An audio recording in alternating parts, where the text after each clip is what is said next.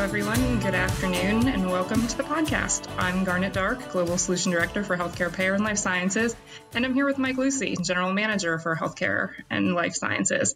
Today, we are going to be focused on the key challenges impacting life sciences companies. And just to start off, Mike, why don't you just tell everyone a little bit about yourself? Happy to, and nice to see you, Garnet. Mike Lucy. I've actually been at ServiceNow for a relatively short period of time, about a month and a half now, but I've spent the last 20 years in different parts of the industry and always excited to talk about what's going on and also look for ways that we can, help make a better healthcare model for all of us. And I think this life sciences topic is really top of mind right now. How about yourself, Garnet? I know you've been working with payers and life sciences companies also for some time. Why don't you share a little bit more about your background?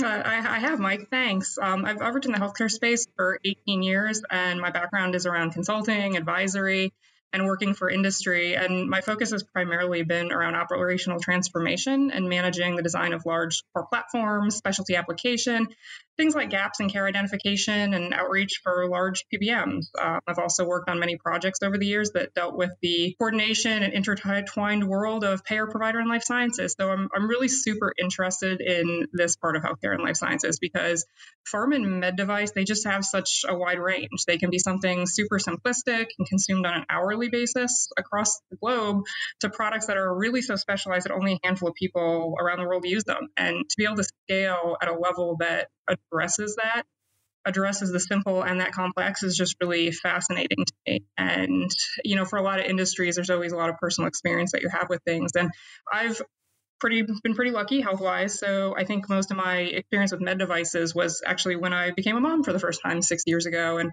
if we look at something in that simplistic category, we look at a baby thermometer, you really want as a consumer and as that new parent to be able to connect to that med device company. And especially at 4 a.m. when you think you have a feverish newborn and can't get the thermometer to work right, no matter what you do. And you want to make sure that you are using it right and that it's giving you that experience and the answer that you need, because you want to be comforted at these times when those moments matter. And if we kind of look towards the future as we move towards personalized medicine and personalized experiences and really focusing on that connection and that experience is going to be more and more front and centered, as there really are those sort of expectations 24 hours a day. And Mike, I would really love to hear some of your thoughts on the key trends in this industry right now. Yeah, happy to. And, I think it's a great example of what you called out, because when I think about life sciences as a whole, and let's start with like med device, it's from the minute that we're born, there's likely a med device, some type of medical device there, to the times that we're taking care of ourselves at whatever point along the way, whether it's something, simple in the home or where we have a more complex procedure that we're actually going to see a provider to, end of life. It's life sciences is with us every step of the way from beginning to end. And I think it's a super meaningful space. And, we're seeing tons of shifts right now. There were a lot of shifts taking place prior to COVID. We've seen COVID make really significant near-term changes with, I think I shared that article with you of, 180 clinical trials that have been paused right now due to COVID. Sooner or later, like those things have to ramp back up because we're all super dependent on it. So critical space, there's so much to talk about. And I think it's helpful. And I know our customers always want to hear where we break things into a viewpoint of not just life sciences as a whole, but really what's going on in pharma and then what's going on in med device. So maybe I'll start with pharma. And, pharma, if you look at that space for a while now, consumerism is continuing to take center stage. Personalized medicine, as it becomes more and more of a part of our lives and a part of how we bring drugs to market, you're going to see this element of how do you engage early during your trials, and you're also going to find this element of how do you drive loyalty. And we know that loyalty kind of has two different pieces to it. Is the more loyalty we can drive, the better adherence that we can have with the drug, which at the same time actually should keep people healthy longer. We want to delay the progression of disease. Next piece is just around like the immersive training and education that that has to go into sharing information. Again, consumerism is these pharma companies want to make sure, one, we can simplify the trials, two, that we can make sure that people are focused on taking their medicine. And then the last part is that they're always educated all along the way. And that's also for people that are in the trials, that the protocols are being followed, that the right steps are always in place to make sure that the right information comes out of that. Now, on the med device side, it's a little different. Consumerism is impacting some med device companies, especially I think if you turn on the TV right now, there's not a day that goes by that you won't see an insulin pump commercial of some kind out there. And if you're in that space, the amount of competition and the lowering of switching costs, and also how do you keep consumer sentiment high about the quality and the interactions with you, it just becomes paramount to really provide a great experience.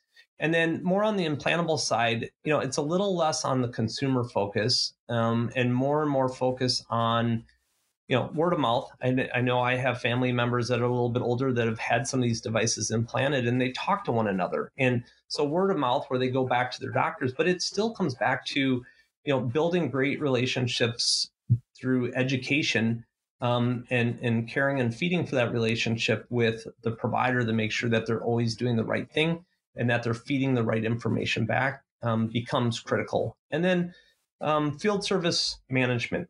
We see more and more of these elements of how do you get better about predictive failures. So, I think in this COVID world where you've had a lot of pause, and also you're going to see your things ramped up around elective surgeries throughout the rest of the year and probably in the next year, becomes paramount that these organizations are managing these devices and making sure that there's going to be very little downtime. So, I think it's amazing what's going on, and how quickly things are kind of changing in this environment. And I'm thrilled about the fact that there are a lot of solutions that already exist where we can help.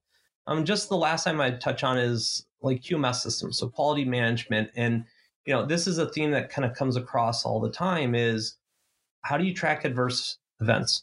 How do you make sure that you're staying on top of complaints? How are you sharing information and paying attention to recalls? And how are you making sure that all along the way that you're doing all the right things, that you're documenting everything, and that you're driving to the right outcomes?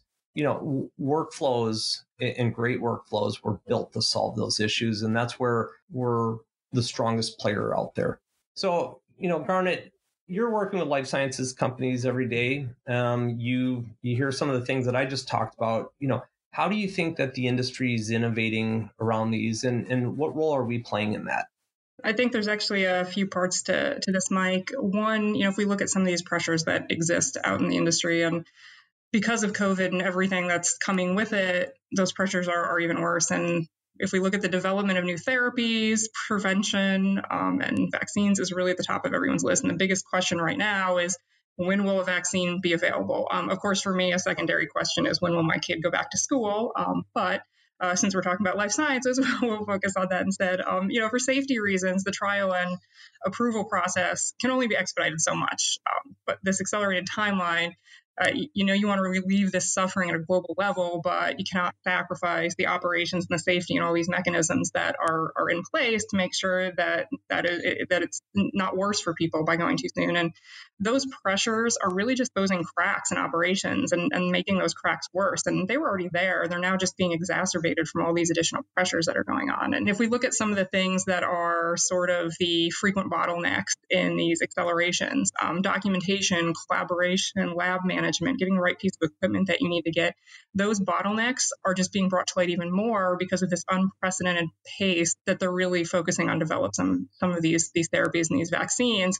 And COVID, I think, yes, it's exposed a lot of these cracks, but it's also showing that under these pressures that there is a light at the end of the tunnel, and that tunnel is leading to a really great place. It's just COVID has made it more imperative to implement these solutions that were on the roadmap, and they maybe just hadn't adopted them yet. The technology has been there, but now they're just using it, and they're using it in ways that are most impactful and really just at lightning speed. You look at pharma companies, and they're using every available resource and asset they have to do research, to document, to run these new trials and collaborate a lot faster. And for so one of the first times ever, we're actually seeing collaboration across pharmaceutical companies, whereas before that would be something that there was not the desire, there was not the need or the capability to do, but now there is. And med device, looking at some of the equipment, the ventilators, the PPE and other things, production was ramped up at an unprecedented level to be able to address some of these needs in these times that matters. And I think one of the things that resonates with me the most in life sciences and everything that's going on right now, and to echo some of the things that you said,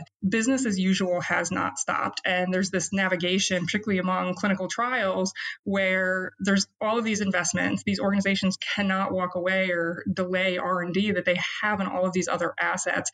People still have other conditions. Healthcare does not sleep. In my thermometer example, like 4 o'clock in the morning, healthcare was not sleeping for me. I still needed something at a certain point, and this business as usual has not stopped. And I think because of that, the Now platform, digital transformation, and some of these really large pharma and med device companies in the world have really been able to provide that same level of service to their customers for these non-COVID lines of business as well, because they're making sure that they're not degrading that as well.